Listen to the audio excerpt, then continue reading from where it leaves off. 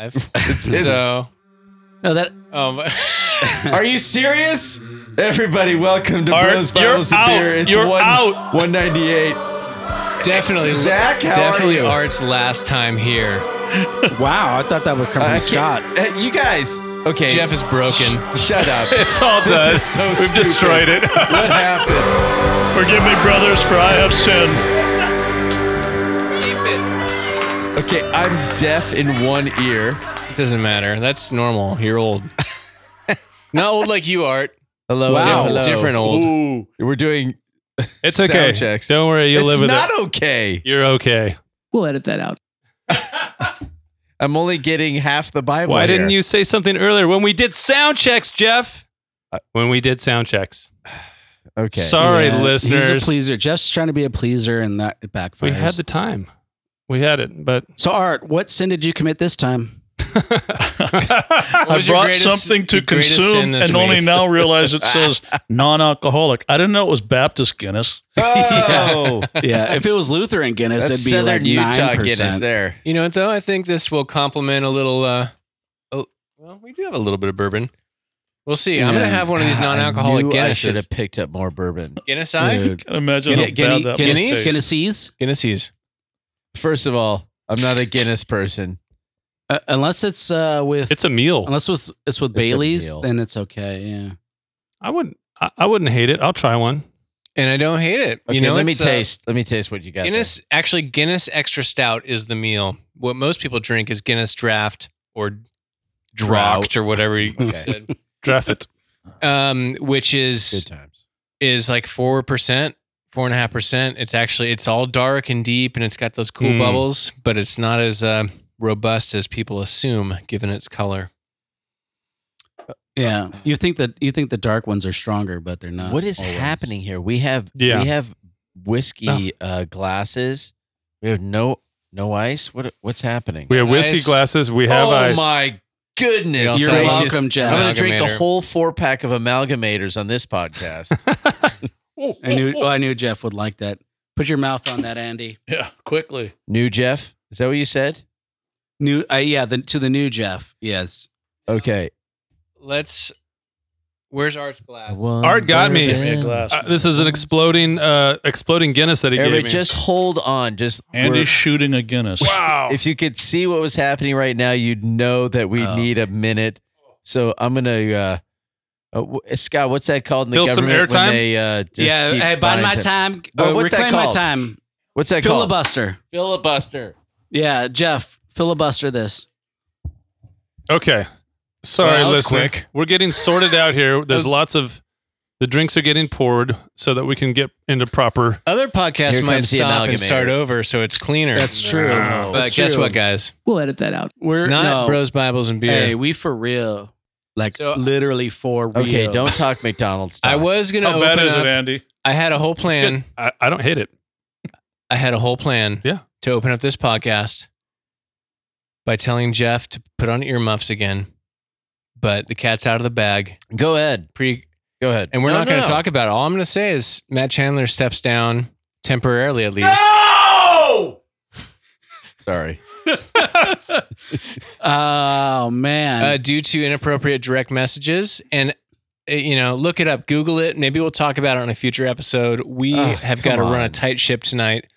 I believe this is Art's last time on the show, It is. at least for a while. This for is now. called The Last Supper with Art. yeah, but for Matt Chandler, as far as we know, there's no touching. No touching. No Okay, touching. we're going to talk Right. about this another time, okay? Yeah. It's an Arrested Development thing. Yeah. Yes. No touching. Yeah, No touching. No touching. Don't call it that. But we do have right now, and I'm going to just,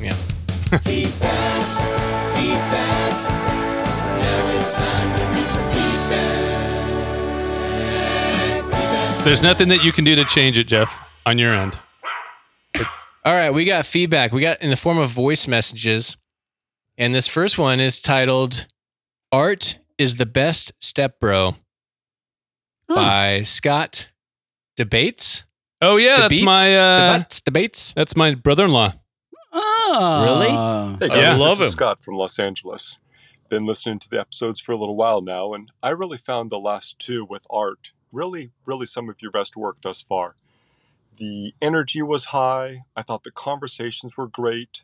It was really enjoyable and really insightful to learn about the perspective of someone who has been a pastor for so long and sort of the impact that one has to have as sort of a transitional pastor going around now at the. I thought that you guys did a great job, and I'm looking forward to future episodes, even if Art isn't available anymore.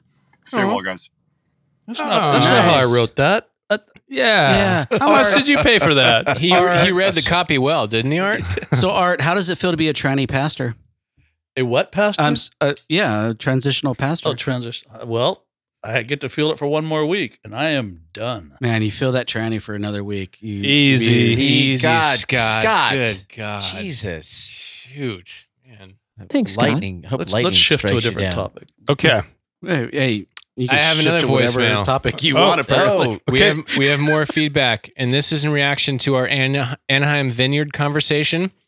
I get the sense it's a passionate individual because anchor.fm/BBBpod, where you can leave us a voicemail like these individuals did, it limits you to a minute. Yeah. And so he did 3 separate minute-long voicemails. Is it okay before you hit that, for listeners that may not have heard that episode? He's talking in response to Anaheim Vineyard, which pulled out of the denomination, but kept all the goodies, kept all the properties. They were the founding congregation of the Vineyard. And that movement. drama is still unfolding. I don't think it's done. Probably for years. And so, and they, you said it, Andy. Yeah. Okay. All right. Let's see. Leadership of the Anaheim Vineyard, Michael Beverly. Wait. Hey guys, I just listened to your thing. I sent an email at the beginning of it. My name's Michael Beverly. I'm an atheist these days, but I have a long history with the Vineyard going back to 1990. You said that the National Association wanted Alan Scott to come on the record and talk about stuff. That never happened with Anaheim. When I was going through my excommunication, I emailed Bob Fulton, all the pastors, the national thing. All they wanted was a fair hearing, a public talk, instruction. I was outcast and without that. And by the way, the structure of the Vineyard Anaheim and how it is now, the bylaws, always made the lead pastor 100% accountable to nobody. John Wimber set it up that way. Wow. Once you're the lead pastor, you can do anything you want. Always been that way and always will, I'm sure, now that Alan has stolen $70 million. Oh my God. Yeah. All right. Well, and so I think a lot of that is tied up in that building because in Anaheim, it is close to Angel Stadium, that is a prime property that could be sold. Is worth a lot of money. But yeah, if the bylaws say that the lead pastor has control over that particular congregation and that congregation's assets, it gets difficult when you're very dependent on one man. It's all speculation. Being super good. I didn't even want to try to speculate on this. Yeah. Number 2. Wow, minutes really fast, so I'm leaving one more quick message. That I sent you a PDF called "The Chickens Come Home to Roost." And there's a link to a white paper I wrote called "Doctrines of Dust." I know most Christians, especially around Anaheim Vineyard, that kind of stuff, don't want to deal with controversy. They don't want to talk about stuff. But what happened is so many abusive scandals happened that nobody was willing to talk about. They just kept repeating. In that one paper, I have a list of probably a dozen or 15 people that just got really reamed by Anaheim leadership. And then the fact that this now turned around and happened to now the same leaders that did that to me, like just totally discarded me and wouldn't listen to me and cried. And while I was crying, you won't listen to me. Now they're crying, hey, these guys did this thing and they won't talk to us. It's super ironic.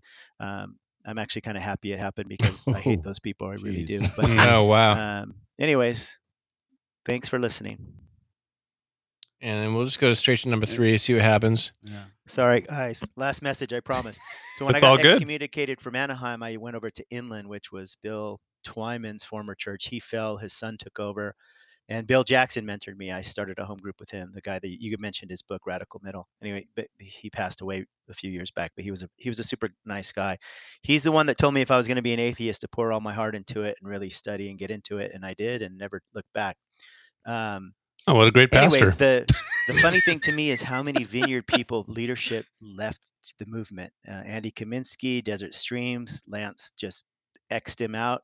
He went on to Catholicism. Todd Hunter was a potential vineyard pastor at Anaheim, became National Association leader, president.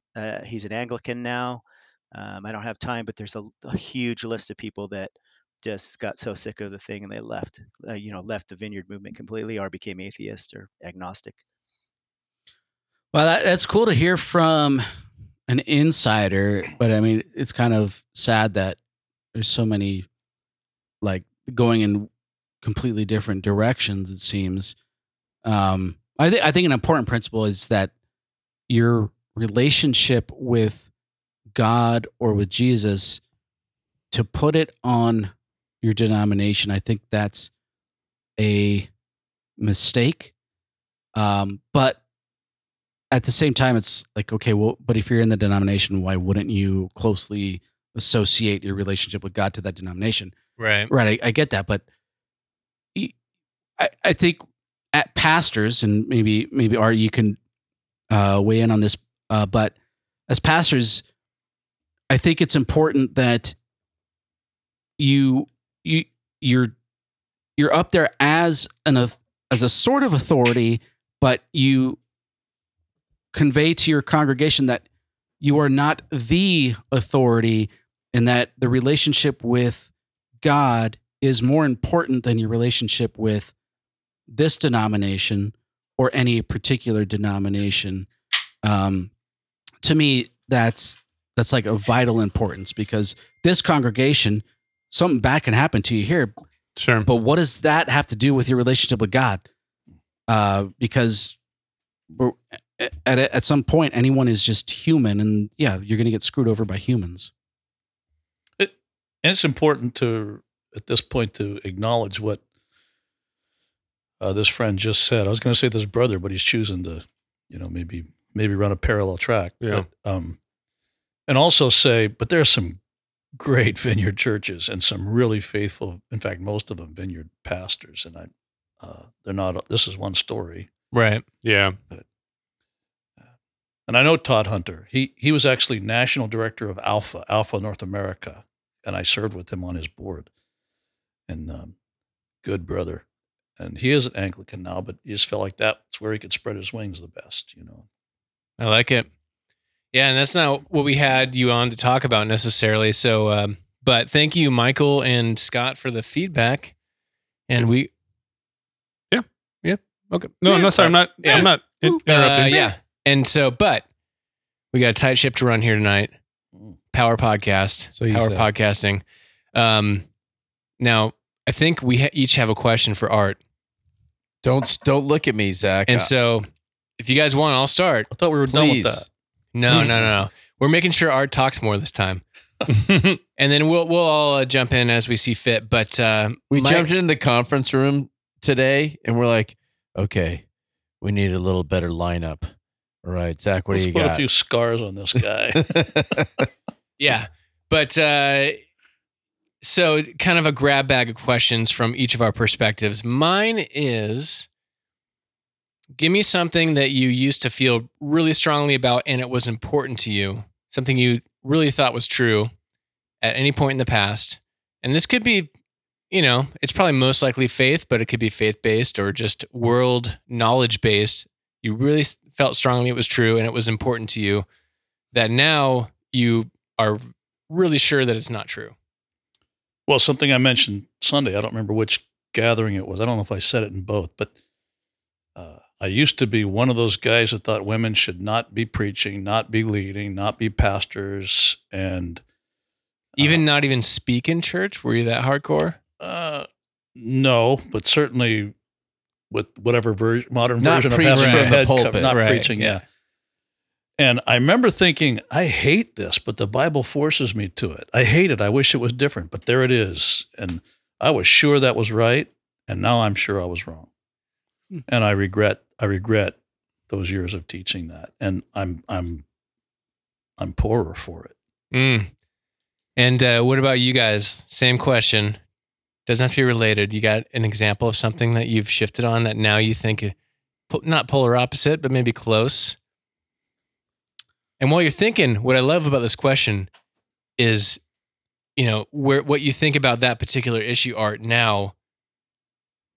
There's a chance it changes in the future if you remain true and honest about some of the things you've talked about in your time with us, is like being open and humble and holding things in a different way than you did in the past. So anybody that knows me that's listening and just heard you refer to me as humble is choking right now. Art, humble? Yeah, well, that's different all I know. So do you guys have anything in that ballpark? I don't know if it's necessarily that I held it really as it's hard to say how important it was, but I the first thing that came to mind was this. It was like the classic cliche youth group, bring the CD that you're not supposed to be listening to church tonight, and we're gonna break them and bury them. Did they do that in front of you, or did they really just take them home? They they sold them as used, and no, it was that this input was so detrimental that if it wasn't Christian music, it was gonna hinder your relationship with Christ.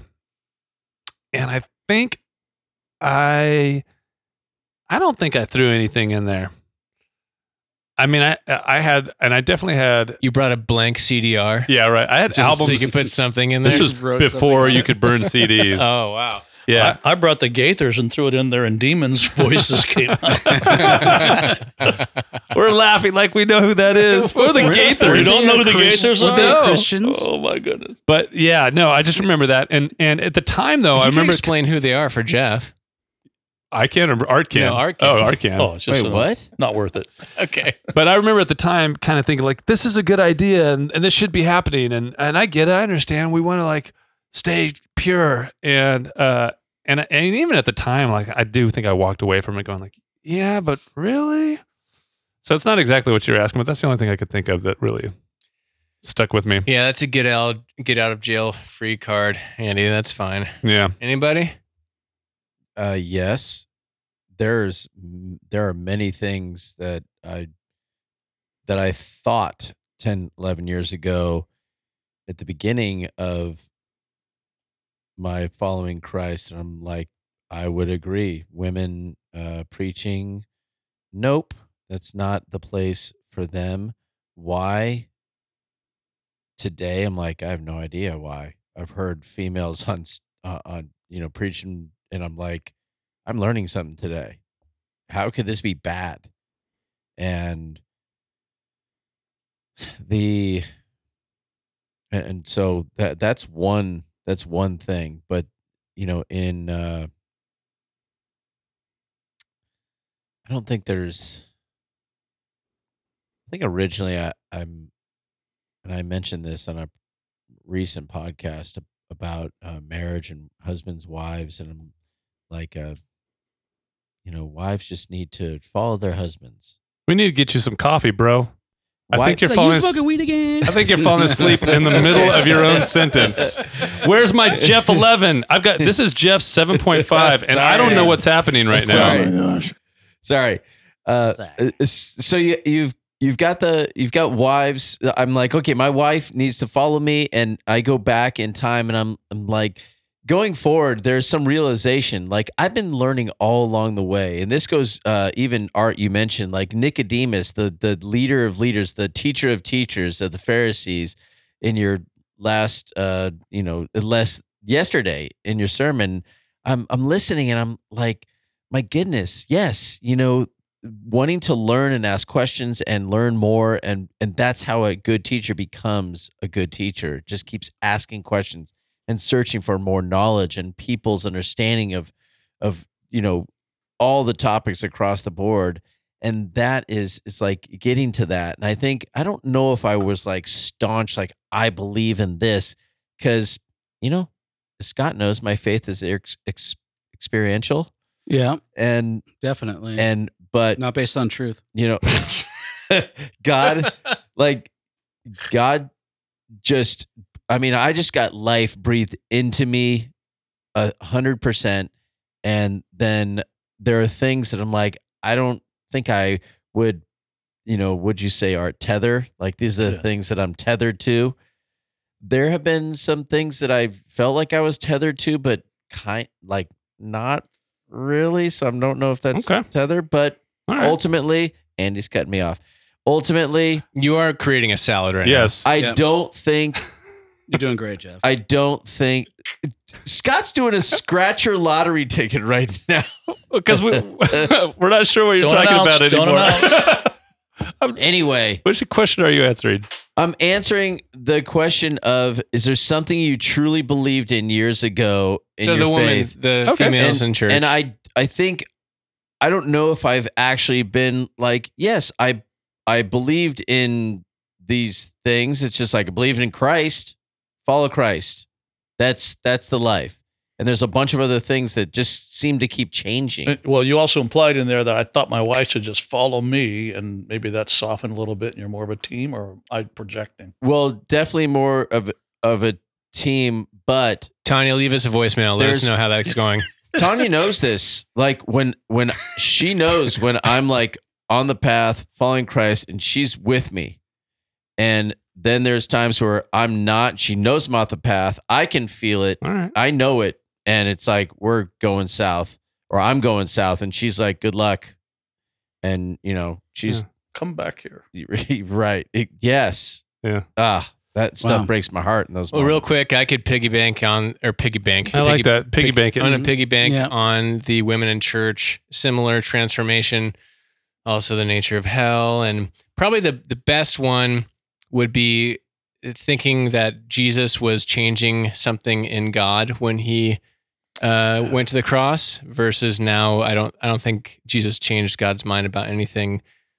Jesus revealed, but that's just the nature of the atonement is like, that's the big one for me that I've changed probably the most on, but we don't have time for that now. We can unpack that some other time, Scott. We don't have time for hell. Yeah, just like who has another question? Let's move on. Scott, do you have a question, or Andy that you want to throw out? Scott didn't answer your question, by the way. Oh, I mean, that's what I meant to say. Scott, do you have an answer for that question? Yeah, I'm going to forgo that whole atonement thing, even though we could spend a lot of time on that. Well, for sure. So it's kind of like what Andy, along the lines of, I'm not sure that I actually held a position on it, but I think it's just something that kind of, as Christians, we take for granted, the idea of if someone, anyone in the world doesn't believe in Jesus, then they're not saved. I think that's just kind of a default position based on the logic of particular passages, on the way, the truth, and the life, right? And so that kind of, it does tend to, it can lead itself towards, okay, so if you don't have Jesus, then you don't have life, and then by extension, you don't have the afterlife. But I didn't always think about I guess the most logical question is, okay, but what if you haven't heard of Jesus? Which to me, that's like the most logical, like that's like the first question that should pop in people's heads. Is like, okay, great. Like, because even if you go, okay, I believe you about Jesus, but what if someone hasn't heard of Jesus? Are they going to be held responsible to God for never hearing about Jesus? And then therefore they can't believe in him. So I think that's something that I think Christians, and I'll just say the fundamental Christians, those who actually believe that Jesus is the actual Savior, not the progressives. What do you think, though? Well, yeah. I mean, so the question is, Jesus is the way, the truth, and the life. No one comes to the Father but through him. True, that's true. But if someone hasn't heard of Jesus, is God going to hold them accountable for not believing in Jesus? Art, what do you think? So I actually don't know how you changed yet, though. What is the belief you held before? Jeff. Is this a new thing you're considering? No, it's been years in the making. So you're softening on that a little bit, like I don't. Might be more to it. See, I don't even know if I actually held that view before, if if you haven't heard of it, that's not God's problem. You haven't believed in Jesus, therefore you're condemned. I don't know if I ever held that. I guess it's possible, because that is kind of a majority Protestant view, maybe even Catholic view. But okay, the logical question is, if you haven't heard of Jesus, right, is God going to hold you? Is our gracious God going to hold you accountable for not believing? It's a good question, and that's why I agree with Scott that missionaries should stop doing work and don't tell anybody about Jesus. Except for Jesus told us to go out and make disciples. He's messing with you. Now, right? So we can't just take one. I'm only moving it a little bit because of time. But the point, just real quick, the point there would be, if you just focus on one thing, hey, Jesus is the way, the truth, and the life, and you got to come up with all your definition based upon just that one aspect. I get it. You can't make the mistake on the opposite end of saying, oh, therefore it would be better if we don't send missionaries. Trust me, Scott, I can make that mistake. and I have. I agree with you on that. All right, let's keep going. Oh, I got a question for Art. Okay.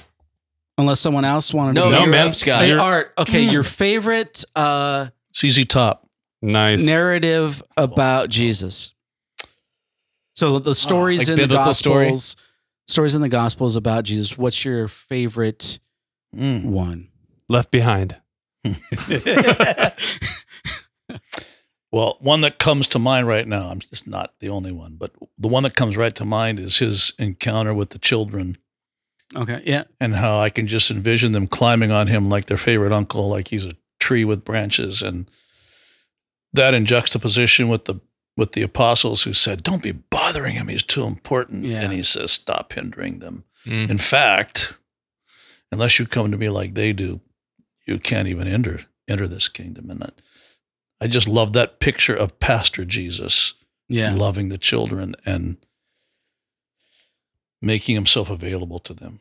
Yeah, there are others if I had more time to think, but that's the one that comes right to mind. I think it's a beautiful it's a tough picture. Question. Like you pick, pick one story about Jesus, right? Yeah, right. Him with the whip in hand, turning over the tables. That's Scott's favorite. Yeah. Judgment Jesus? No, even though I think it's true, but I don't want judgment from Jesus. Shut up, Scott. That's a good one. That's a good one. Yeah. Does anybody have a favorite narrative they want to talk about? Piggybacking on Scott's question, anybody? Anything come to mind? Yes, Jesus on the cross. Oh God, Jeff, way to ruin it. Boring. You're just saying words now. My favorite was when he was in the belly of the whale, and then he made his way out of it. Jonas and Jonesus and the whale. No, that's a tough. And I, as I thought about asking you that question, I'm like, man, I don't know. I'm not quite sure what that would be. It could be being silent before, going back to the cross. It could be being silent for the most part, even though he wasn't completely silent before his accusers. He kind of just let it ride because he knew that was what he had to do. Which right, and they didn't know what they were doing. So yeah. And there's something to the piggybacking on Art's example, the kids to Jesus relationship, just no fear, just love and being around him.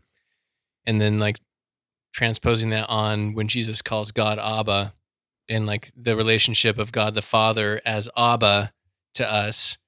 How much bigger is that chasm from us to God versus like in the flesh, kids to a man named Jesus? Like that chasm's even bigger, and just I think it makes the point of God as Abba Father that much more powerful. Because how much do we know in relation to Father God? Nothing compared. The kids, they had a closer gap. Human kids, human Jesus, that gap is a little bit closer. And how much greater is the gap between us and the Almighty? But being called Abba, like a babbling kid calling for their daddy. That's a pretty powerful metaphor. Yeah. I have to admit, maybe I like that because that's the God I so desperately need. That's the Jesus I need. And there are other other stories, other moments in his life, but that's the one. Man, I really need that Jesus. Yeah. What's interesting is there's been people that I've known, good friends, who have had really terrible relationships with their biological fathers or stepfathers, and that translated both directions with their perception of their relationship with God. There were some where God was filling that gap for them, and there were others where it was tainting their view of God. They couldn't separate. Their picture of who a father was when applied to God was so negative that they got hung up on it, and it wasn't helpful. Yeah, that connection. It's similar to the connection of the vineyard conversation, like why people often throw baby Jesus out with the bathwater. Doubt bathwater. With Zach. The doubt bathwater thing. TM, right. Zach Crater. There is that connection. Like if all you know is this community, that is the church, and God works through the church. Even though intellectually you could say that the church is bigger than just my denomination, oftentimes the identity is tangled up so much more hardcore. So, well, that's why I said I think it's the role of the pastor to kind of cut that tie. Which tie? The tie of, hey, you're going to this congregation for a reason, but this congregation I'm not the man. Yeah, this congregation isn't the church. I am not the sole representative of God that makes or breaks your faith. I think pastors just don't even think about, for the most part, they don't even think about them as being that in that role, but they don't think of themselves that way. Wow. You mean? Yeah. Listen to Scott speaking for all pastors everywhere. Well, I said for the most part. Some pastors definitely do. Some pastors are like, "Oh, I'm the dude." And the worst is the pastor that says he's not the dude, but really he believes he's the dude, right. And that's how he operates the church. Right. But I think it's important that pastors point that out. And yeah, it could be. It doesn't have to be every week, but it's like we got it. It's like, yeah, I'm just a guy that I feel like God has called me to, be a pastor, and but I'm not the guy. Like if I mess up, that doesn't represent. That it's not a reflection on God. I get human. You drift. I get you. I bet that there's some cultural pressure that exists, especially in the Western church, where we've kind of adopted somewhat of corporate culture a little bit, even just in the hierarchy sense of how church organizations are built and designed. Just a little bit. And I can see how someone in that lead position is carrying a lot of weight and expectations. The expectations of, well, you should get it right, and you should be right, and you should make all the right decisions. These people are looking to me to get it right. Yeah, exactly. And I think that's perpetuated from both sides. It's a delicate dance. I mean, you need to lead and not lead at the same time. It's like language we use sometimes is servant leadership. Or I rather choose the term leading from behind, learn how to lead from behind. So you led by looking at what happened after you sort of take a break, and are people following me? And I mean, that's sort of a well-used illustration, but that's my favorite way to run a race, by the way. Win from behind. Lead from behind. It's quite a challenge, though. It's a major challenge. Maybe one of the biggest ones. All right. Andy or Jeff? Andy or one Jeff. Question, what was your one question only. Andy. I just thought of a quick follow-up to that you were just saying, which is, I'm curious if there's, wasn't my question, but I'll just pivot just so we can keep going on that topic a little bit. You can, go. In the moment, Andy. So leading from behind probably means that you've got to be willing to allow certain things to fail to a certain degree. I'm imagining or succeeds at a slower pace. Yeah. Might be a better way to look at it, because we're not interested in failing, but we'll take a week when we wish we could do it in a day. Yeah. Or to put it another way, oftentimes we as leaders we can see the outcome. We can see the way to get to that outcome as well. And it's really clear for us. We can't be the ones to be always executing all the things to get to every outcome. So yes, one way of describing it is it can take a little while to get there because we've got to trust and help others to learn how to do it. Because ultimately this thing has to scale somehow. It can't be art all the time. Were there moments for you, or describe some of those moments for you? I'm sure there were, as a pastor, where you're like, I know the thing, I can see it so clearly, but if I step in and I just give them every single step along the way, I'm going to be kicking the can down the road. And the next time something like this comes up again, I'm going to have to do this for them again. Yeah, especially later in my ministry. Early in my ministry, I wouldn't even have thought to ask that question because I was the dude and I needed to be the dude. And I didn't know how to lead if I wasn't the dude. Yeah. Which that dude did a lot of harm. Hopefully more good than harm. But the question I think a good pastor asks is this: what's in the best interest of the church and the gospel over the long haul? And when you're asking that question, there are things that you could do that you choose not to do. There are things I could make this decision and it's the most efficient way to make the decision, but not for the long-term best interest of this church, this community of people that have chosen to trust me to lead them. So if I think, if I just jump in and say, look, quit thinking about it, here's what we need to do and here's why, I could probably win the argument, but that might not be in their best interest long-term. And that's a little bit arrogant to think I can see what's in the church's best interest. But you know what I'm saying? That value, at least. Am I acting in the best interest of the church? As a transition pastor, that's a huge question. Don't forget the assignment. Be willing to lead from behind. And you have to lead in such a way that in a week you can hand it off and it can still be picked up by somebody. Yeah. Because that's what's in the church's best interest. And I failed my assignment, at least as a transition pastor, if I led in such a way where people saying, oh man, what are we going to do now? Not that they would always be saying that. They might be saying, let's have a party. The dude is gone. But you see what I'm saying? Yeah. And if you're always asking that question, what's in the best interest of the church and her involvement in the gospel? And you remember whose lieutenant you are and who the general is what you were getting at. You usually have a better chance of succeeding as God defines success. Yeah. Just note that Art pointed at Scott when he said, as you were saying, he was complimenting me. So I disagree. We'll edit that out. I don't know if he was complimenting. Log just one disagreement. He just identified, as you said. Scott offers some good things. So thank you. Can we get that as a soundbite?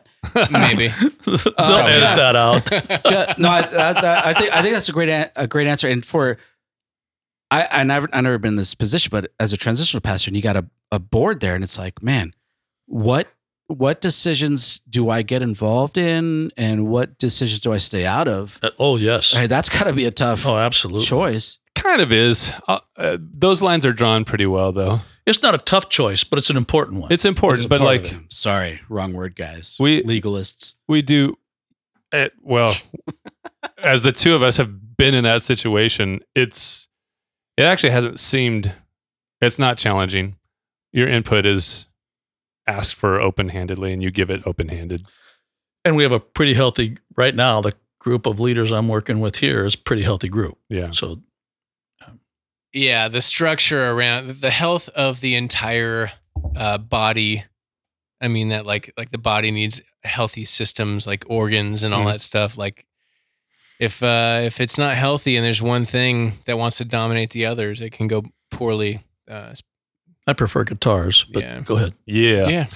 Okay, I do remember what my question was. Bring it. Okay. So Art, we go to a church that would say one of its top values is authenticity. And that shows up in a lot of different ways on a Sunday morning. A lot of churches that I've been to, and I think a lot of churches that a lot of us have been to, would say that would probably not be a top value of them as a church. And here's how I think that shows up. Sometimes it shows up in, well,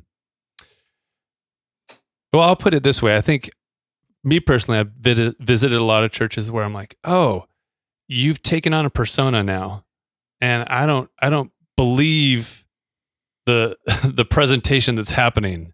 I feel like I'm at a show, and I'm not seeing the real people up there, and it feels a little gross. Why do you think that seems hard to do for churches? My experience is a little different. It's just because it's my experience. I see a lot of church. I don't see very many even remotely relevant churches anymore that don't actually have authenticity as one of their stated core values. I see a lot of churches that don't have that as a practice. They state it as a value. They don't practice it. Yeah, sorry. And you may have been saying the same thing. Let's go with the latter then. Yeah, I mean, if they state it and it's not happening. The question is still relevant. Yeah. And,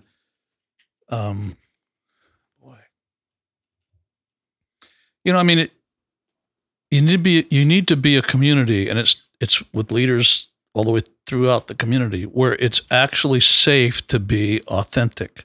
Yeah. And part of it being safe to practice authenticity means we have defined understandings of what's appropriate authenticity in given contexts. So my authenticity with you brothers, there are different levels of appropriate authenticity and things that I share. Like, here I am. Right. That's different than what I might say, here I am in the pulpit. Yeah. For obvious reasons. And we've talked about this a little bit before. I think you don't have the sexuality talk with a first grader. Right.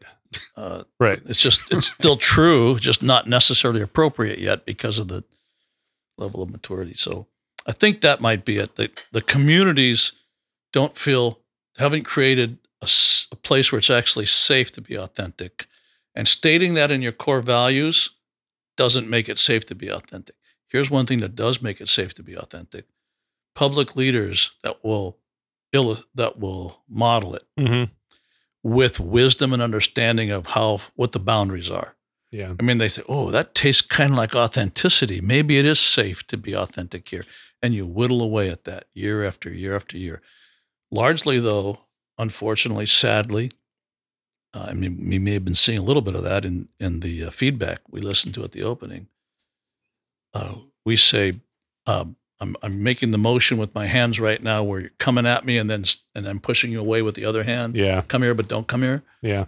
We kind of do that with authenticity. You better not be that authentic here. It's not safe. Yeah. And I feel like we can all think of times where we've seen, we've experienced someone in church that didn't know that level, like open mic morning where they're sharing something. You're like, whoa, too much information. We've got way too much information. I know about their hygiene habits. I didn't plan on that. Yeah. But that's why we have the pastor's rule number 1. Never let go of the mic. Yeah. Never. What are you, a rookie? You gave her the mic? You gave him the mic? Can I get just a quick example? And maybe you could say, no, the dumbest question, Scott. Let's go on to Jeff. But just a quick example of authentic versus non-authentic. I'll get anecdotal. Yeah. So a church that I'd gone to previously, they got a new pastor, and when I would interact with him off the stage and on stage, it was two very different personas. Him on stage, he would do and say things, the content of what he said and the way that he said them, I did not believe him at all. And it felt like a performance.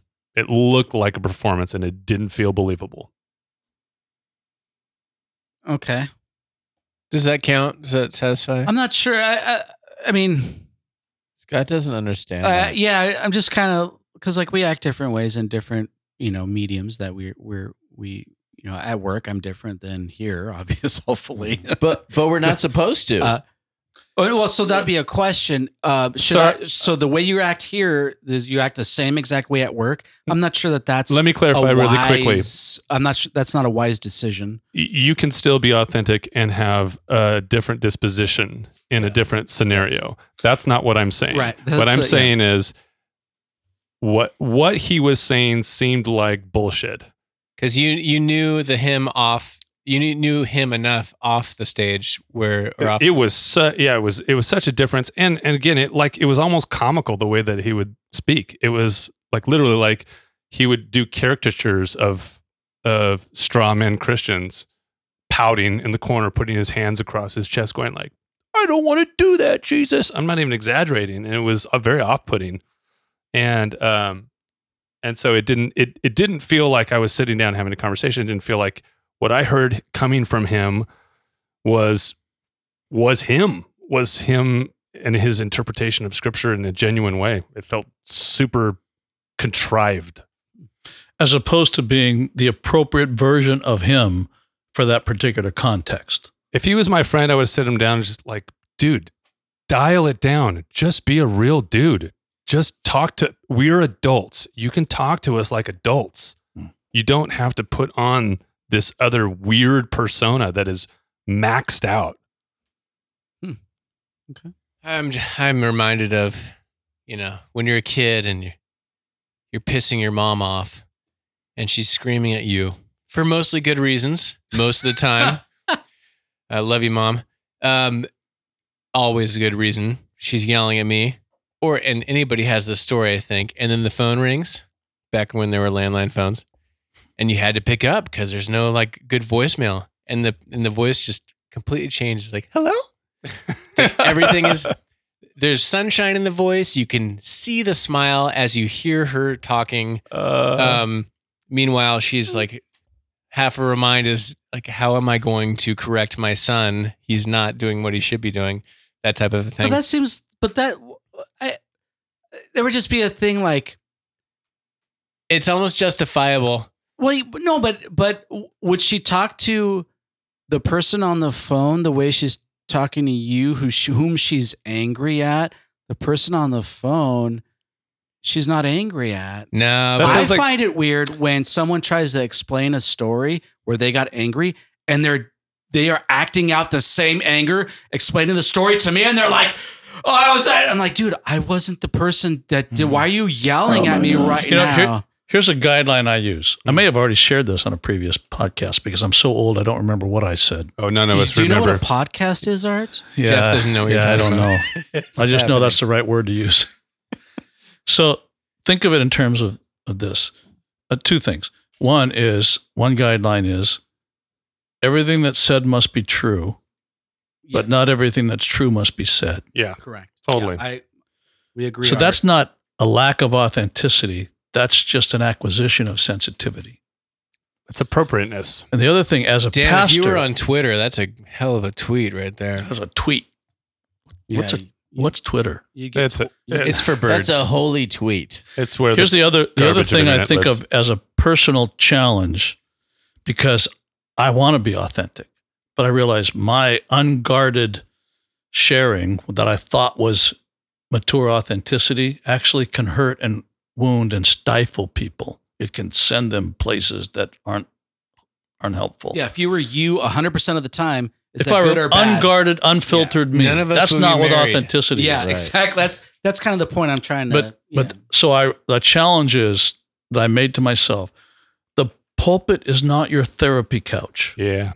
You don't go up there and just unload everything and say, stuff I know that's true about me right now, if I don't share it, I feel like I'm lying to you, which I battled for a long time. I thought, I can't preach the gospel. I just violated the gospel on Saturday night. And here it is Sunday. I feel like a phony. How did you violate the gospel? Go ahead and share. Absolutely. Details, every other day.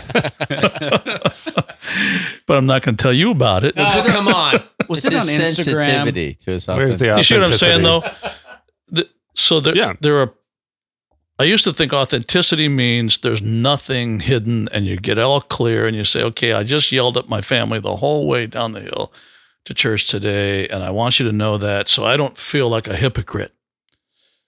But actually, in me serving myself to make sure I didn't feel like a hypocrite before I preached, I was sending people spiraling, and they couldn't hear what I had to say. And so that was just work the Lord and I have to do. And you will have to do it as parents or friends or in any relationship as well. We all have to do that. Well, it's the idea of like, be honest with yourself. Don't try and hide behind a facade. Or at least don't lie. You don't need to share. You don't need to share your thoughts that you have with you and God in your own head. You just like, don't try and manipulate your own like thoughts to like, I'm going to make this function. It's like, don't do that, because things go sideways real quick.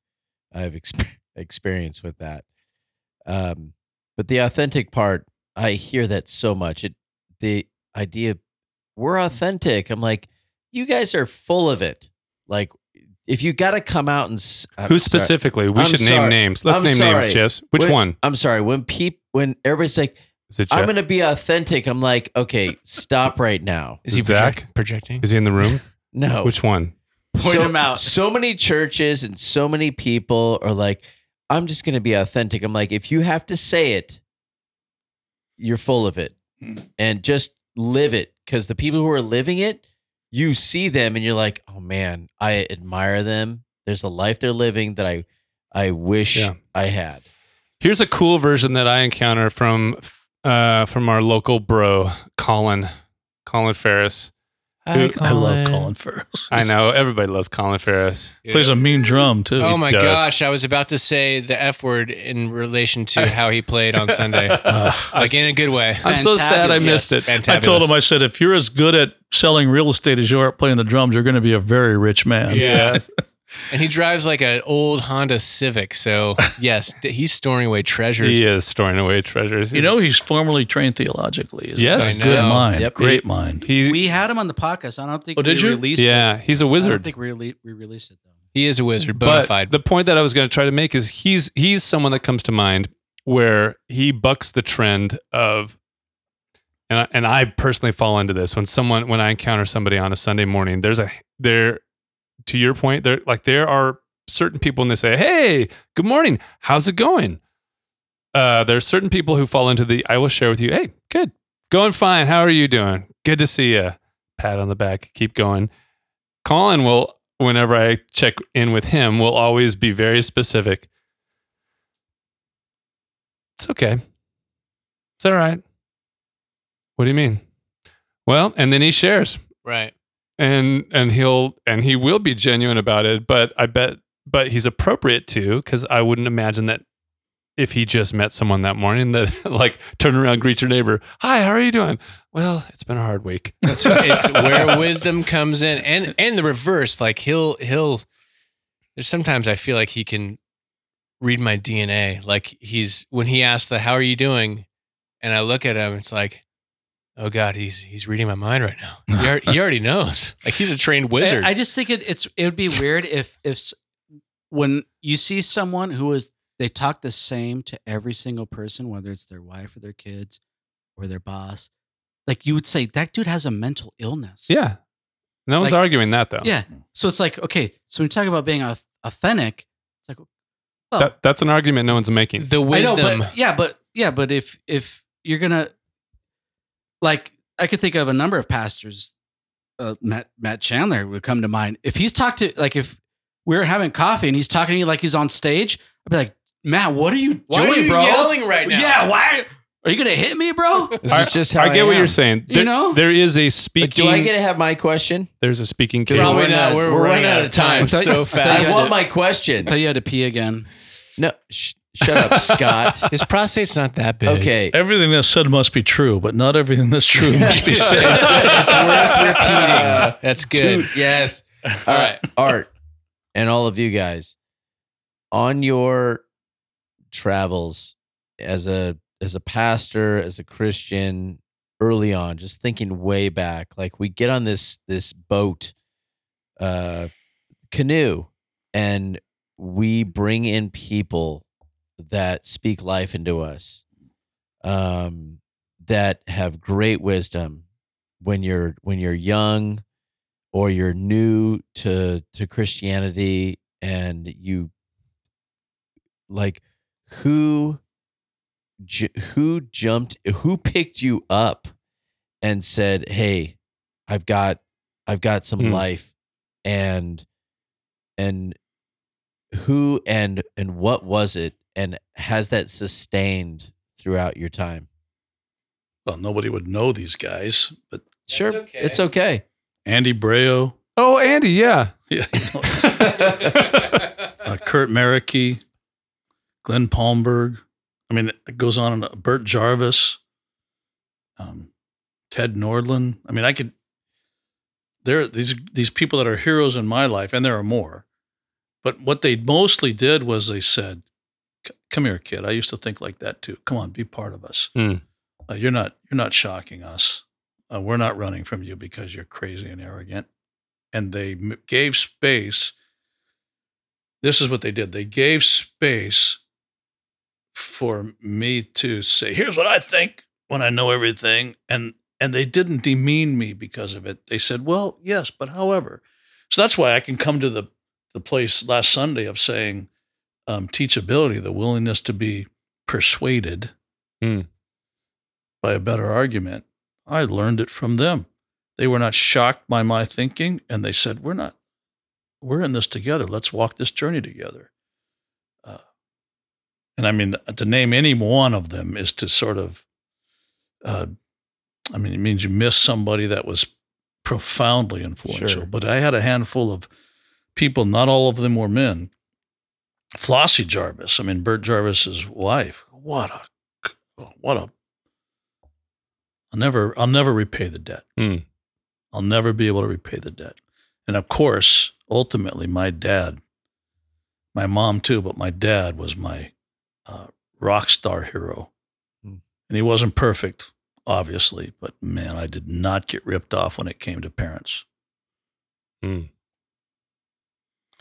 sometimes I feel like I owe a debt to those who gave their lives to me. I was thinking about, I'm preparing next Sunday's message now, and I'm not sure I'm going to use this, but there's the phrase I used doing my dad's funeral. I'd live a life worthy of the lives that were lived for you. And that's a very positive thing, not a negative thing. Like, there is a heritage, a baton that's been handed to us, and it wasn't earned easily. And it's handed off to us, and there's a very positive thing to think about. What do I owe my ancestors? And am I living a life that's worthy of the ancestors that handed life to me? I don't mean that to be a guilt-driven faith or a negative duty thing that's a guilt trip, but I think duty is a good word that's been perverted and ruined. And I take it, said, Dad, I owe you this. I owe you this life of integrity. I owe you this. I owe you to tell Brenda when I think I've blown it and apologize to her, and to love her the way you wanted me to love her. And I owe it to you to be a good pastor. My old man said to me, you pastors, when you get ordained, you ought to have a tattoo on your forehead that says "not for sale." Because when you're for sale, you sell out everybody without power. And that sticks with me as a pastor. I don't want to be for sale. And I have been. And I'm not going to be anymore.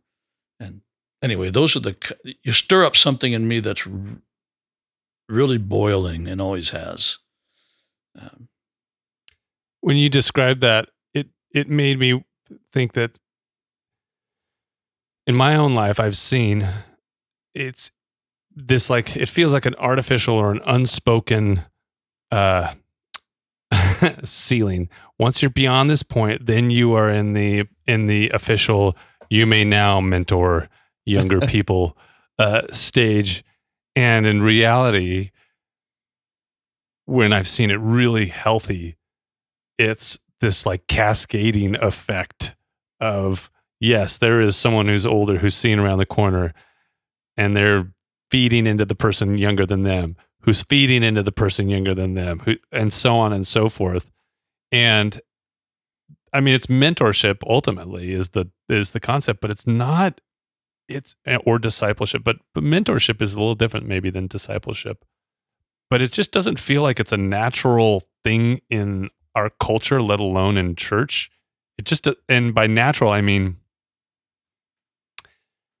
it always feels like it's up to individuals to figure that piece out. And especially, I've been on the receiving end, actually the lack of receiving end wanting a mentor, wanting someone to do that, and like not even knowing how to figure out how to even ask for that.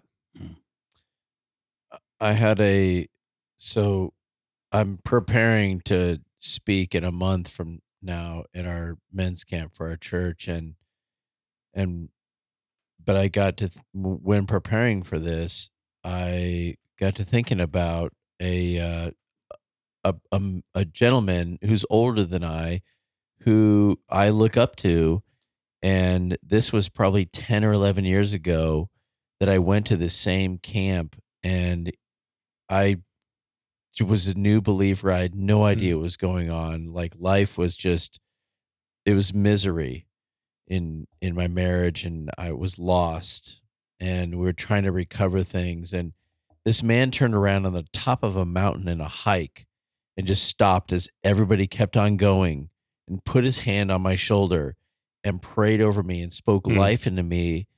And I still have a great relationship with that man. I've done hikes with him, and I meet with some every once in a while on Friday mornings with them. But that person mentored me. He may not know it, but he spoke life into me. I watch from afar, like, his life. I listen to, how he's living, and I'm like, I continue to want to be like that, and then pass it on. Yeah. And I love that. Like, I want those people in my canoe. Like, please just please teach me to be a better man, so I can not only teach my kids, my boys, to be a better man, teach me how to be a better husband. So my wife, loves me for who I am and appreciates that. My daughters look at me and they're like, I want to find someone like my father, and then looking beyond at the younger men, and okay, I want to be that person that was to me, to them, and wanting to pass it on. My surprise answer when you mentioned younger men? Mm-hmm. My children are influencers now for me. Like, my daughter is kicking butt. She is just a superstar. And she says things that rock my world. I think, man, thank you. And my sons and my son-in-law, they're all like blowing my mind. And they're now investing in me and helping me think better thoughts, which is sort of the whole thing coming full circle, isn't it? Because best I could, I was a parent to them, but now they're rocking my world with the insights they bring to me. And then you've been on this podcast and you've gotten that here too. You're welcome, Art. Yeah. You're welcome. Surprise, surprise. Hey, we're here for you. I disagree. Anytime. Yeah, I wish it didn't have to end right now. We got a hard out, but Art, I know you'll be back, but you're going to go away for a while, back to doing art things.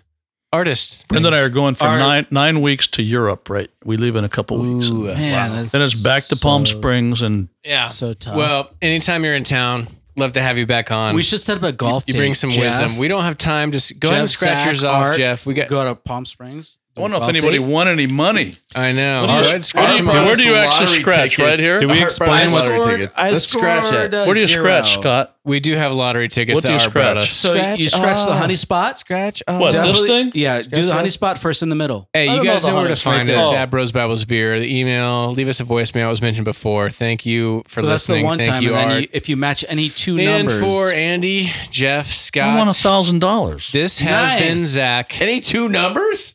Bros, Bibles, That's and what Beer. It says. I got two numbers times 3. Let's get It's a $100 tithe. I just won $150. We just Did you really? Jeff. Yes. Jeff. Oh my gosh. You guys are so dumb. It's 3. It's match 3. Jeff. Community. Shut up, Scott. We won $150. Scott. What, then you scratch these? You have to scratch all the ones on the right, It's 3? and you have to get 3. Scott, why don't you do that? I have my glasses right here. I should put them. Who is Scott's We'll children? edit that out. Who is Scott's children? Are you smoking weed again?